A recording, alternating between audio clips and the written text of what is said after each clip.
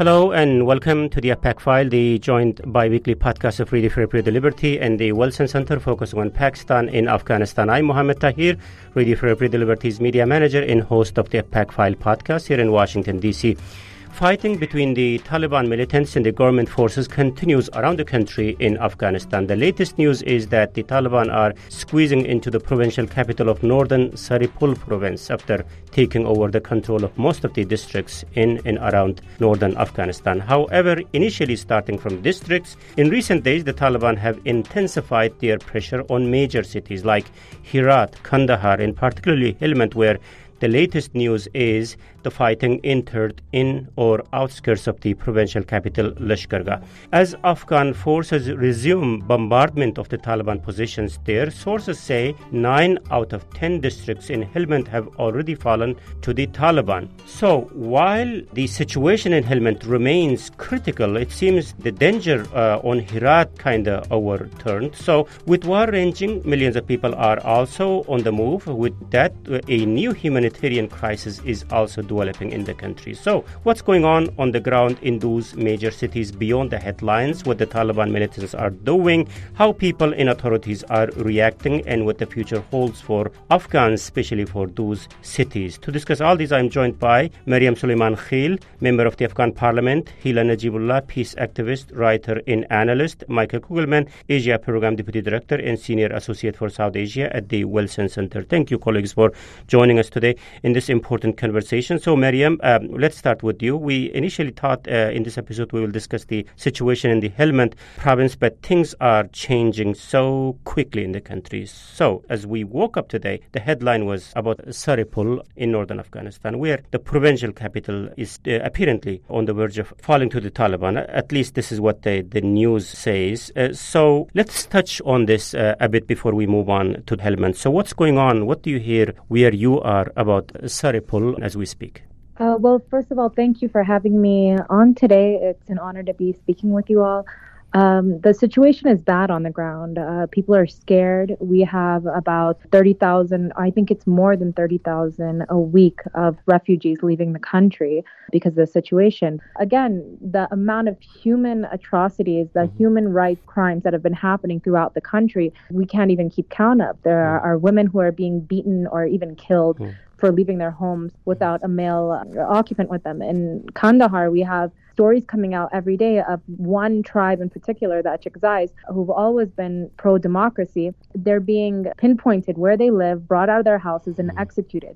I think there's around 900 people who've died from their tribe thus far. So in Shibarghan, we know that General Dostum is back there. The morale of the soldiers are up. And after the Allahu Akbars of the other night, our soldiers have a fresh morale and a fresh perspective. But it's still scary seeing that the world is going to abandon Afghanistan once again. In our previous conversations, we heard journalists from northern Afghanistan say that the most of the districts have already fallen to the Taliban in and around Saripul. We will talk about Helmand and other parts of Afghanistan in a minute. So just one more point about northern Afghanistan.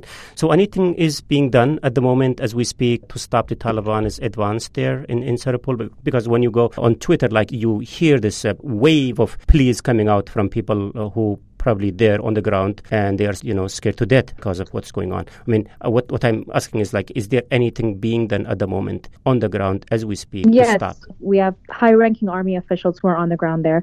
We have Marshal Dostum who's gone back up to the north, who's taking control of the situation. Our army is working vigilantly. Our NDS is working, intelligence sources. I just had a meeting with them. They're working vigilantly. We're trying to control the situation as best as we can. What do they need? What they say about what we need right now is air support. What we're lacking is air support. During Dr. Najib's government, we had probably the strongest air force in the region. It was a fact that we had the strongest air force in the region. During the Mujahideen time, that was broken down and we were left with nothing. And what helps the most, especially in the districts, in the far located districts, is the air support. They're not able to take city centers that are more populated when we have the technology and the air support that we need. So that's where we're reaching out to the international community the most. That was about Serpol in northern Afghanistan. Now coming to the south, equally consequential battle is taking place there in places like Kandahar, as you mentioned, and especially Helmand, and also in the west in Herat. So what's the highlight as we speak from Helmand, from Lashkargah? What I heard last was like Afghan authorities were asking people to leave their cities ahead of their, I guess, a major offensive against the Taliban. So what is happening as we speak on the ground in Lashkargah? It's terrifying. We have some of our bravest generals there. General Sami Sadat is leading the way over there. He was the one who sent the message for the residents to leave if they know that the Taliban are around, and to help the army as much as possible. But it's terrifying for them. They have no place to go. They're a very poor population in the country, and I think there's about 35,000 of them that are displaced, around 5,000 families in Lashkargah that are displaced. And just the other day, there was a little girl who was walking with her father. They stepped on a landmine and the father was killed, and she was badly injured. And it seems like the world doesn't care. What we have to look at, though, is where these bombs are coming from, where these bullets are coming from. Every source of research shows that the shells left behind are all Pakistani shells. If we really want true peace, we have to look at what the foundational issue is here, where the funding and support comes from. In the history of the world, there isn't an insurgency such as the Taliban that can exist for over 20 years without a neighboring country's support. Yeah, certainly we are going to talk about those big picture issues that you are drawing our attention to, Miriam, just in a minute. Just now kind of doing a reality check on the ground as to what's going on there. So as we speak, are we still afraid of the provincial capital, Lashkargah, being at risk of falling to the Taliban? Yes, we are afraid of it. They've surrounded it, but there's a huge fight. Within 20 minutes, it's changing one side to another. Within 20 minutes, it could be with the government or it could be back with the Taliban. So there's no say of where the fight, whose hands the fight is in. But the foundational issue is that we didn't have time to plan out what we were going to do whenever the withdrawal of the foreign troops happened. We were given no warning whatsoever. So this is expected. And in the situation that we're in right now, we're doing the best we can. I don't think any country in the world would be able to do what we're doing right now with the little amount of notice that we had beforehand. But I know I'm taking so much time with you, Miriam. Michael and Hila, please feel free to jump in whenever you would like to. Just kind of trying to read Miriam's brain, who's on the ground there. So on the planning side, though, Miriam, until recently, not recently, just a few days ago, we were afraid of Herat being on the verge of falling to the Taliban. It looks like the way we look at the situation today, maybe Herat is out of danger as we speak, at least in a better shape compared to Helmand, Lashkargah. So what I was wondering about is, like, how come the Afghan forces were more successful in defending Herat versus weaker in Lashkargah? How one would explain that? To be really bluntly honest with you, I really think it was the people of Herat having so much faith in their army. They just got up, they rose with them, and they gave them the army morale. Taliban have been in the south for many years, and it's been bleeding the people of Helmand dry for so many years. And the Taliban, they know what they're doing in Helmand. They have a tactic in Helmand. They know how to make people starve to death to the point where they're willing to succumb to the Taliban out of fear, out of poverty. It's also a mafia system that's in Helmand. One of the biggest drug trades that's going on in Afghanistan is happening in Helmand. So the situation in Helmand and Herat are very different. But I do believe that the situation in Helmand might change very soon, within the next few weeks. Okay, let me bring in Hila. What do you see happening in southern Afghanistan with those Taliban offensive into the major cities? Earlier we were seeing Taliban going district after districts. Now they are kind of focused on a couple of major cities there, like Kandahar, Herat, and we were talking about Lashkargah with Miriam. So what do you see happening here? What I see is the fact that the Taliban by no means have respected their agreement with the United States, the Doha Agreement. What I see is increased violence. What I see is an attack on the Afghan government, not only by the Taliban, by those who back them from Pakistan. We have, for example, news that there are fighters that are crossing the borders. There are interferences in terms of rockets. There are fighters that are killed in Afghanistan that return back to Pakistan. So what I see here is the fact that the peace process is dying out. There is, the people of Afghanistan are getting together and saying that they don't want a Taliban rule and they don't want them to come and take power. That's not acceptable to the Afghans. And the only way that the Taliban are trying, to prove that they're an entity is through violence, through destruction, and just stepping on whatever they agreed and said, and sort of going ahead full-fledged on an attack and just doing away with the political solution in Afghanistan. Yeah, certainly, Hila, you have rightly pointed out about the status of the peace talks as we speak now, or whether Taliban is still loyal to the agreements that they have signed with the United States.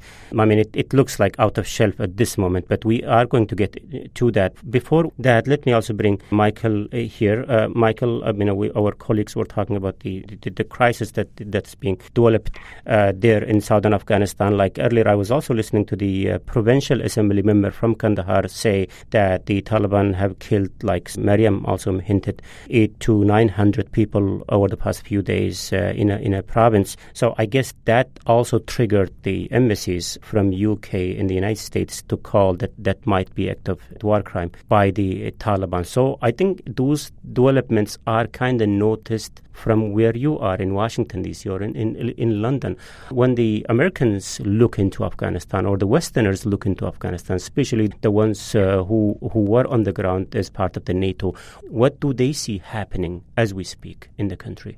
I think there is a shift underway here in Washington and other NATO capitals as well. I think that there is clear recognition now, or I fear that there had not been earlier, that the Taliban, contrary to what it says publicly, is indeed quite capable of and willing to commit horrific levels of atrocities and brutalities. I mean, the reportage has been very clear on the what exactly has happened, particularly in Lashkar-Gah, in terms of what the Taliban has done to civilians, forcing people to leave their homes, using civilian homes as essentially new facilities to launch attacks on Afghan security forces. The fact that you had several dozen Afghan civilians killed in a 24-hour period alone in Lashkar-Gah earlier this week.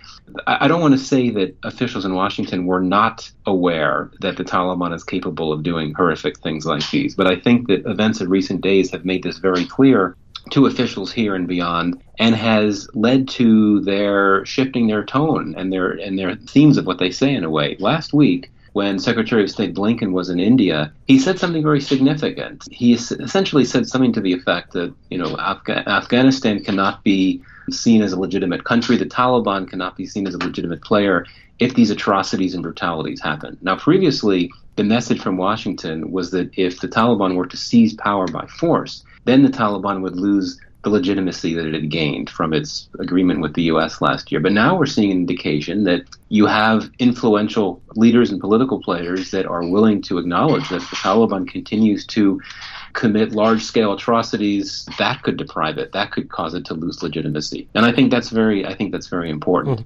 Would you allow me to follow up just on that? I mean, you are talking about this shift in view in Washington and about the Taliban. I mean, how is this shift looks like? Like, maybe my question should be like, how this shift in view is translating in reality, in practice? Well, I don't think it has translated into any type of change in practice yet. I think that we're seeing a shift in view and certainly in tone with public rhetoric and messaging, but not in terms of policy. And indeed, the Biden administration continues to emphasize the importance of the intra-Afghan dialogue. It continues to emphasize the importance of supporting this very fragile peace process. And Ambassador Khalilzad had made note of that just the other day. So I don't think this means that the U.S. is suddenly going to give up on the idea of pursuing talks, negotiations between the sides. But they started bombarding the Taliban. What I'm saying is like that also not to happen as per the agreement with the Taliban. So they thought they are obliged to do that. Right. I think it's clear that the Doha deal has been violated in so many ways in recent weeks and recent months, especially by the Taliban. Yeah. That obviously for the Taliban to enter cities may not have violated the text of the accord, but I'm sure that it violated the spirit as well as any unpublished appendices that accompanied it. And indeed, the fact that the U.S. is still willing to use airstrikes to assist Afghan forces pushing it to push out the Taliban, even as it's on its way out the door, that's, I think, is significant in of itself. And that is not to suggest that we're going to see the U.S. change tack. We're not going to see the Biden administration reverse its withdrawal order. Troops will not come back to Afghanistan, in my view, at least not during the Biden era. But it is interesting that the administration was willing to actually try to respond, use airstrikes to assist Afghan forces on the way out the door. I think it's a recognition of the fact that the peace process may not be dead, but it certainly is dead in the water. And I think that the idea here is to try to use whatever remaining time it has in Afghanistan to resort to the use of military force. So what about out of that remaining time? Like September 1st is the time when all the U.S. or international troops would have withdrawn from Afghanistan. If the Taliban continues with the speed that it has so far, then what? Then there will not be any engagement by the international community, in Afghanistan in the face of this ongoing bloodshed. So, well, very briefly, 2 points on that. One is that since so much of the U.S. withdrawal has been completed, I think, 90% of the withdrawal is complete now. I think that the U.S. military does not have the option of doing much more than what it's been doing over the last few days, the last few weeks, using airstrikes. There's simply not much capability left to use military force to assist Afghan forces. The other point is that, we need to remember that when the Biden administration announced its decision to leave Afghanistan, it was a decision that was not based on the threat posed by the Taliban insurgency, but it was made based on the threat of terrorism, and particularly externally focused terrorism, the risk that terrorism poses to the U.S. beyond Afghanistan. So, I've said this before, including on this broadcast, I believe, that the optics are horrific of the U.S. completing this withdrawal at the very moment when the Taliban is waging this unprecedented offensive, threatening to take over cities. But that development is not going to change the U.S. view, the U.S. policy, because it's focused on ISIS, it's focused on Al-Qaeda, and the threats posed by those types of groups that do pose more of a direct threat to the U.S. far beyond Afghanistan than the Taliban would ever do. And I know that this is a reality. It's very difficult to accept in Afghanistan for good reason, because it seems like the U.S. is abandoning Afghans to their fate as the Taliban makes this march into cities. But unfortunately, this is the policy that the administration decided to take. I'd just like to add one point to Michael. I agree with everything you said, but the Afghan people and the Afghan nation, we've existed for over 5,000 years, and we don't want foreign troops on our land forever. What we do want is support. We want a responsible withdrawal. The foundational issue is the fact that the Taliban coming into Afghanistan doesn't just affect me and my brothers and sisters in Lashkar-Gah and Helmand and Saripul. It actually affects the entire Western democratic world. We're fighting for democracy. We're fighting against terrorism. And no one seems to care about what the foundational issue is. We have people in Pakistan right now who are lobbying and speaking on behalf of the Taliban, saying, okay, if the Taliban come into power, we promise that ISIS would not be allowed in Afghanistan. Just like they promised that they would have a reduction in violence. They wouldn't attack the city centers.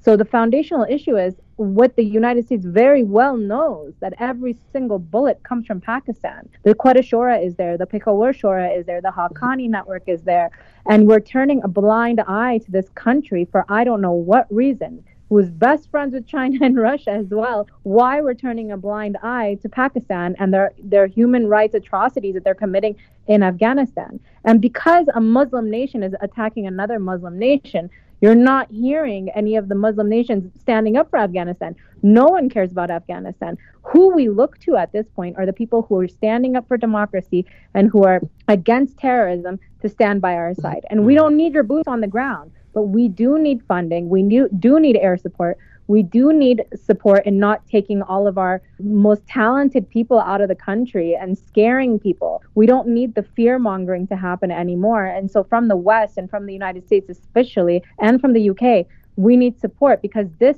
in the long run, will affect the US, the UK, European countries, democratic countries. Because beating the biggest army in the world is a huge win for terrorists all over the world. So this is just the beginning. Again, thank you. I think, there's a point, Michael, for you. Please jump in. Also, just add into what Hila just said. We again and again hear from the Western leaders and President Biden and others that they are committed to help the Afghan government, Afghan people. Then what do they mean when they say they are committed to helping? And also the point about the Pakistan, that's also important, Michael, if you want to address. Hila can go ahead. I'll come in a bit later. I don't want to keep her from coming back. No, before Michael continues, I mean, to just holistically maybe respond, I would like to add one more point to the discussion. Mr. Zalmay Khalilzad gave an interview with Voice of America the other day, 2-3 days ago. And there he mentions regarding the peace talks, and the reason I keep insisting to come back, because alternative to the peace process is exactly what we are saying. But we all are responsible as to where we stand in terms of the chaos that's going on in Afghanistan. It's not only one stakeholder versus the other. So the reason I wanted to discuss this is that in his interview, what he mentions that the reason the peace process is not going ahead is because the Taliban wanted a new Islamic government and they wanted a change in the constitution. And once that is resolved, then the peace process can succeed. So we see that the pressure is so high right now on the Afghan government to either give up and allow the system or in their institutions to dissolve itself, for the Taliban to come and then declare a ceasefire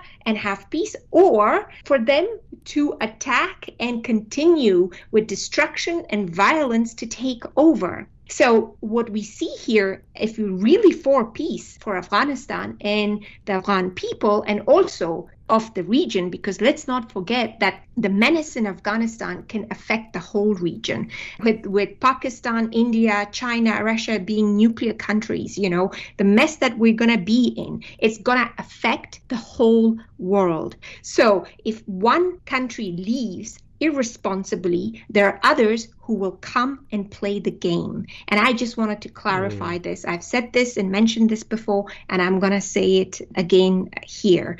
The situation that Afghanistan is right now is so difficult where they have to, in both ways, let the current system and the values that they stood for to completely go in order for Taliban to bring some peace. And the people of Afghanistan in the past 3-4 days with clear and loud voice have declared that they don't want this from the Taliban.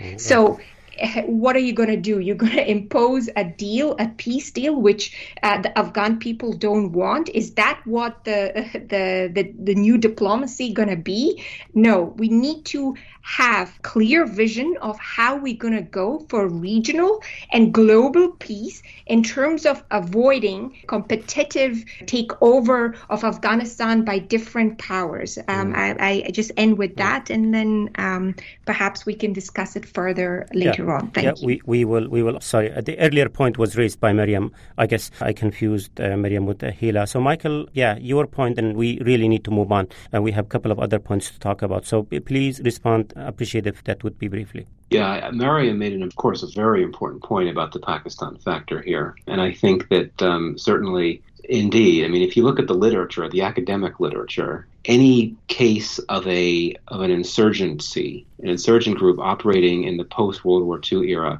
whenever such a group has enjoyed a cross-border sanctuary, it has never lost. I mean, there's literally never been a case where an insurgency that has that type of safe haven across the border is never lost. And obviously we're looking at this situation with the Taliban in Pakistan. And certainly the other types of support, the medical facilities that Taliban fighters can use, the fact that Taliban members and their families can be in Pakistan. Clearly, this is all a big part of the problem.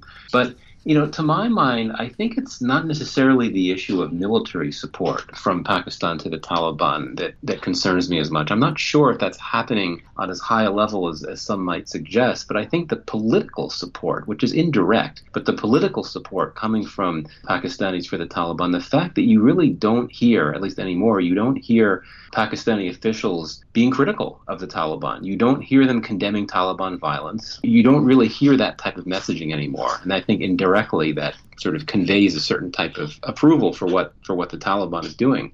That is clearly very troubling, to put it mildly. Okay, so as the war continues, the humanitarian crisis is developing.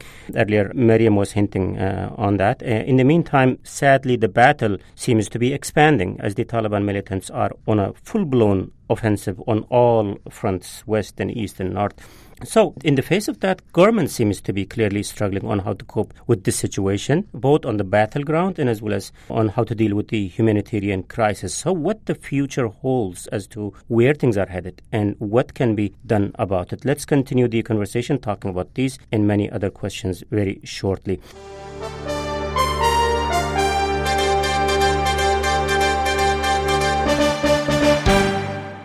First, let me recap the debate today on the Afpak File podcast. I'm joined by Maryam Suleiman Khil, member of the Afghan Parliament, Hila Najibullah, peace activist, writer, and analyst, Michael Kugelman, Asia Program Deputy Director and Senior Associate for South Asia at the Wilson Center. I'm Mohammed Tahir, host of the show and Radio Free Liberties Media Manager here in Washington, D.C. We are discussing the latest situation around the Taliban's offensive in Afghanistan. So, about the government response, of course, there are a lot to talk about what role the international community can play, what kind of role they have played in the past, and what role they can play going forward. But speaking of what it is at the moment, the ground reality, north, south, west, on all the fronts, Taliban are kind of on move, offensive, and government seems to be kind of struggling on how to respond. I really want to have someone to speak on behalf of the government as to what they are doing to stop this advance of the Taliban. Some did not respond, and for some of them, there was a scheduling conflict. So at the end, they could not join. So in the absence of them, Miriam, perhaps you could help us to understand what is the thinking in the government on to how to stop the Taliban's advance. Do they have any strategy, and how the strategy looks like?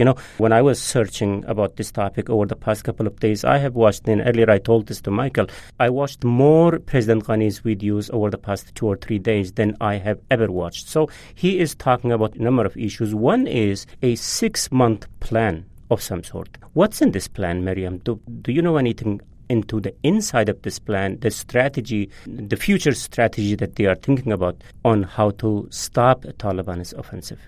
Miriam, are you with us? Yeah, it appears she dropped off.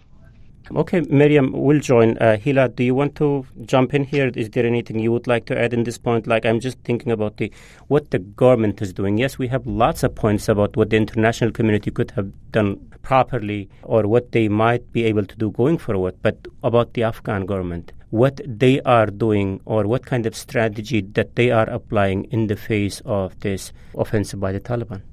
Well, as an analyst, what I could see is that it's extremely squeezed, and they are trying to fight and defend the offensive of Taliban. However, they don't have a systemic approach in terms of defending the areas that are under attack, or the fact of the matter that some of these districts are taken. Mariam said initially about the fact that, they do need air support. What I see is that during the 20 years of the U.S. occupation of Afghanistan, the ANDSF, although was supported and the budget came from the U.S., it did not allow the Air Force to be developed and created in a way that it could be self-sufficient. And so also the way the army was trained and the way the army was functioning was such that it only the special forces could really fight, but the majority were mostly a defensive force. And these are issues that when you're at war, that could cost you, because that's a different strategy in maintaining a military than today when Afghan government is at war, and you have to be in combat constantly. So I think there are a lot of shortcomings, because the 20 years of Afghan NDSF training and the vision and the strategy and the budget was determined on different objectives and goals than what it is today from my understanding. And therefore I think the Afghan government is in a very difficult situation right now. Mm-hmm. Michael, what are your thoughts in terms of the way the Afghan authorities, government and special forces or the security forces are responding in the face of this offensive? How you evaluate the performance that they have shown so far? Well, I do think that the apparent success, at least in the immediate term, to keep the Taliban from going further in Herat is something that deserves a lot of credit. But I think that we also have to recognize the fact that it was non-government entities, particularly some of these militias or resistance groups, that played a big role in pushing out Taliban. And of course, it's preliminary. This is obviously still a very volatile situation in Herat. Things could change. But for now, there was some success. That suggests that there are limitations to what Afghan security forces can do. And also the fact that you did have some assistance from the U.S. military with airstrikes. That, of course, will not be there for all that much longer. So I think it's sort of encouraging but also discouraging at the same time. But looking at what's happened in Lashkar Gah, where the situation is so different, clearly ANSF have a much bigger challenge there on their hands, just because, as was mentioned earlier, I mean, this is the heartland of the Taliban. These are areas that the Taliban knows so well, is based there originally, and it's going to be so much more difficult for Afghan security forces to be able to turn the tide, so to speak. Just one final point very briefly. I sort of clarified myself before when I was talking about Pakistan. I was not suggesting that Pakistan has not provided military support to the Taliban, but my point was that I don't think there's clear indications that it's providing anywhere near as much such support as it had in previous years, and especially going back to the 90s. The Taliban, unfortunately, has been able to seize and recover a lot of heavy weaponry from Afghan security forces, as well as, I believe, in some cases from NATO forces as well. So that enables them to really strengthen their military capacities and warfighting capacities without unique dependence or even significant dependence on anything that Pakistan might offer. Yeah, certainly Afghans on the ground, certainly they have a different view of Pakistan. Like when you watch President Ghani's videos or speeches or other officials, they are clearly tying this Taliban offensive to the support that they say they get from Pakistan. So, of course, there's a history into what their thinkings are. But what to do with this situation? I mean, how to respond to this? I mean, earlier, I think, Hila, you mentioned like the chantings that are coming out from different cities, chantings of Allahu Akbar, apparently against the Taliban. And I also hear leadership in the Afghan government calling to local leaders to mobilize their, supporters to save their cities and towns from the Taliban's offensive. So is it something that can make any difference? Is it the right strategy, right move, Hila? What I think must be done is at different levels. Once again, we need to, unfortunately, the current situation in Afghanistan has kind of frozen, so to say, or has put the government in a very defensive situation where a lot of things are maybe not clearly thought the way from somebody outside like us. We do that. I think what needs to be done is the fact that countries involved in the region and also internationally, and those facilitators or so-called mediators or assumed mediators need to ask exactly what do they want? What do they want the outcome of the current situation in Afghanistan to be? Do they want to see continued bloodshed and civil war? Do they want regime change? Do they want the Taliban to come and take over? Do they want to divide Afghanistan and Lebanize it?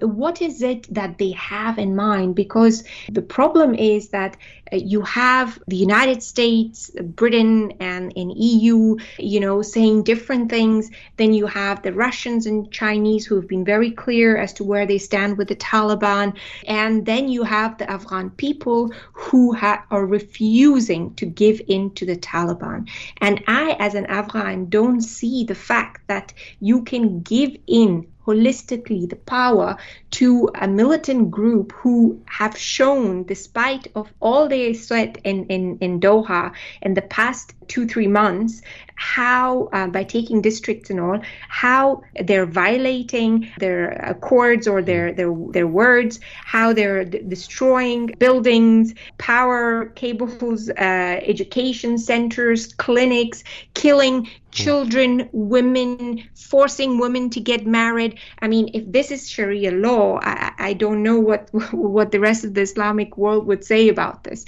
So we all know in reality and practice that what they do is not what they say. So is that what the region and the world involved in Afghanistan want, to allow this to happen, because the Afghans clearly don't want the Taliban back. And that must be a clear message to the world. Yeah, and also the current situation cannot sustain the way it is. Like there are, clearly so much of a bloodshed, so much of a humanitarian crisis, so much pain that the types of push that Hila, you are hinting, and also earlier Miriam, that, something needs to be done so that this stops. Absolutely. I mean, we already, in the past 1.5 months, we already have 1 million internally displaced person. Add that to 11 million internally displaced persons since 2000. Okay? Yeah. The number of Afghans leaving Afghanistan. Of course, getting visas are getting more and more difficult, and yet Europeans want to curb migration, and they don't want the refugees and asylum seekers to come. So how is this gonna work if you do not address, with a clear, rational mind, what could the future of a country that can involve regional conflicts, could have global implications, mean for us as a whole, not only Afghanistan, but humanity at large. And then, therefore, the politics within here in Europe, where I'm sitting, for example, where it revolves around migration, or in the United States when it comes to the rivalry with Russia or China. Yeah. Mohammed, if I may, sorry, just very quickly, I think that it's important to emphasize just how important this point is that Hila just made, that we could talk all we want about where things are going with the fighting and, what this means for the peace talks. But I think that the refugee issue is the first big crisis that is going to emerge from the U.S. withdrawal. And it's already emerged. And the fact that, the countries that Afghan refugees have tended to flee to the most over the years, Pakistan and Iran, are not at all interested in providing support to these refugees. And they've been very public about this, especially Pakistan. So this means that this will become a global crisis. It's not just going to be a regional crisis, the refugee issue. And I think that's why it's so important to discuss, and also for governments like the U.S. and other NATO countries to start thinking about a policy. Just because it's not going to be contained to the region. I think there's a very real risk that you could have major outflows of refugees, and they won't be able to go to places they tended to go into the past just because of the different policies in Pakistan and Iran. Okay. Now, Miriam is saying that electricity went up. Perhaps she might be able to join. Yeah, Hello? she did. Yeah, she did. Great. Hey, Miriam, we are almost towards the end of our discussion today, but, we were just talking about what needs to be done now after this stage. We understand, we heard you and Hila say clearly that Afghans don't like what they are seeing at the moment. They want this bloodshed to end. They want this humanitarian crisis to end. I mean, how this can end, where the hope is. As an Afghan, as a parliamentarian, as one of the local leaders, where do you see where the hope is, how it's going to end? I have hope and I have faith in the women leaders of the world. I have hope and faith in all the people who saw what democracy brought into their countries. I have hope and faith in my own people who saw that 20 years ago, they weren't allowed to get an education. They weren't allowed to leave their homes. They weren't allowed to think freely. I have hope and faith in these people to stand with us at the end of the day. I have hope and faith in the people who are against terrorism to stand with us. We're all human beings, and Afghans are human beings as well. I do believe that there are people who are turning a blind eye when it comes to where the root of terrorism stems from. Why were the Americans here as long as they were? What did they learn? And if you speak to most Americans, they'll tell you the truth. They know the truth. I just don't know why no one takes action on the truth. It's something that is going to be looked back on in history about how the bullets, how the madrasas, how the trainings, how the hospitals that take care of them. We have friends in Pakhtunkhwa and on the other side of the Durand line who are reporting to us every day about how many different funerals are happening there. So if we really want a long-lasting, true peace in not just this region but the entire world when it comes to Al-Qaeda and the Taliban, it would be to shut down the madrasas, to shut down the shoras in Pakistan. It would be to put sanctions on certain generals and certain military figures in Pakistan and put pressure to stop the funding and harboring of terrorists. That's the only way that we can see true peace. Yeah, but that's something that you can hope for to happen in long term, Maryam, though Pakistanis will not agree to what your interpretation of the situation is. Anyhow, that's a different story. Let's not go there for the sake of this conversation. But, earlier you cut off in your absence. What we were talking about is that the country is bleeding now. Time is desperate and desperate measures are needed to stop it. So what is the actual concrete strategy of the Afghan government to stop it? The Afghan government, from what I'm privileged to hear, is that they're pushing for protecting our citizens as much as possible, pushing back the Taliban as much as possible, stopping the human rights atrocities as much as possible, and at the same time trying to push for the peace talks to begin as soon as possible. The issue is that the Afghan people want, from my constituency, they want an elected leader. We want changes brought to our constitution. We welcome that. We welcome the discussion. But to come in and just say, okay, I want lion's share of the government and all control over all these people without telling us how these people have changed and who's given them the right to rebrand themselves is what's dumbfounding. So the government is doing a lot to try to promote peace and to try to sit down with the Taliban. But we have to question, why is the world allowing a terrorist organization to rebrand themselves and re-legitimize themselves after not letting women go to school, after having public executions? It's ridiculous.